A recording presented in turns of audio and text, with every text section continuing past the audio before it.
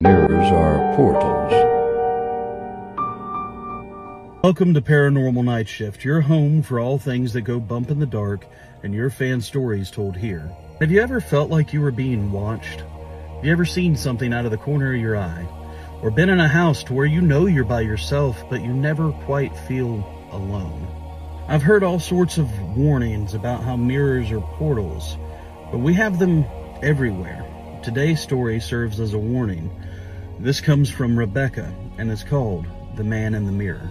My grandmother was always a very loving soul, but she would play tricks on the kids. We always assumed that all the stories that she told us were just stories that grandmas told, try to make you act right. She would tell us stories about the witch in the window, the ghost in the barn, and the man in the mirror. But we always didn't believe her. None of it made any sense. It was just stories, just grandma being grandma. Until she got elderly, it was very hard for us to understand what she was talking about. She had Alzheimer's. My mom took care of her a lot, but she would talk about the man far more than she would anybody else.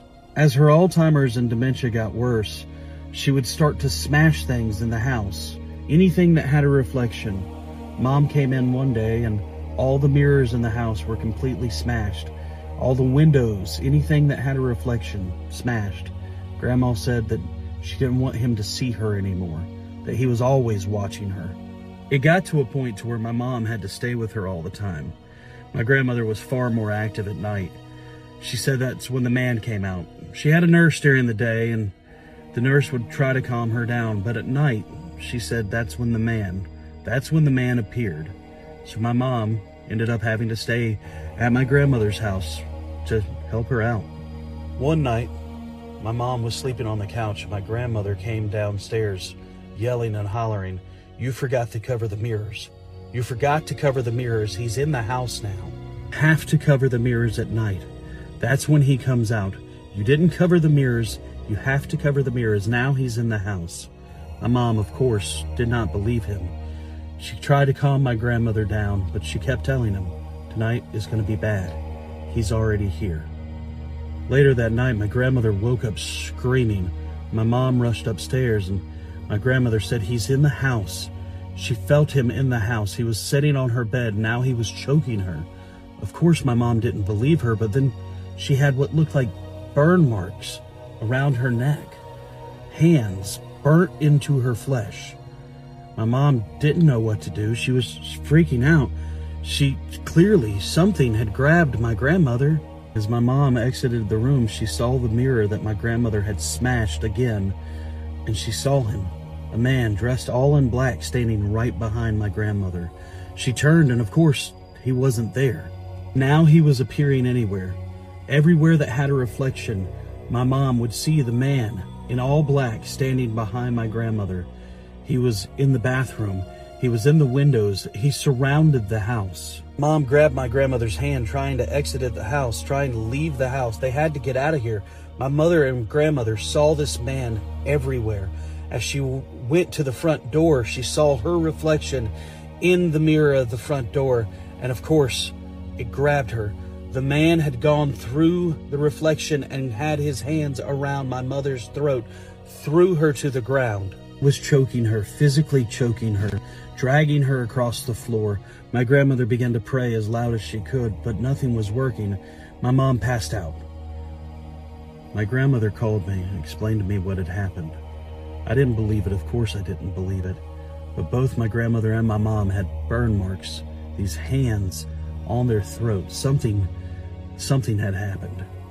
How do you chalk this up? How do you explain this to anybody? Nobody believes you in these situations. All we knew was that grandma had to get out of the house. We had no other option. We put her in a palliative care facility and she stayed there. My grandmother lived for another couple of years in this assisted living facility. She was adamant, no mirrors, no windows. She just didn't want to see the reflection because that's where the man was. It didn't make sense to anybody, but it was our normal. We had to cover anything that was around, especially after night, because that's when the man came. We tried to do whatever research we could, tried to do whatever prayers we could, sage the house, but none of us just went into Grandma's house. It was just, maybe that's where the man was, because nothing happened for quite some time. She got a new nurse, and somehow, some way, a window didn't get covered. My grandmother didn't make it through the night. I can't imagine what horrors happened to her that night. They said that she had suffocated in her sleep. Probably just fell asleep and didn't wake up, just stopped breathing. But we saw the hand marks on my grandmother's throat when they did the autopsy. Burns is what it looked like. They did a medical examination, but of course, nothing was found.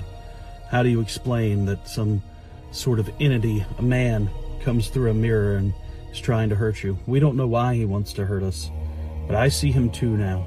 I never believed my mom's stories. I always just played along with it. But he's here all the time.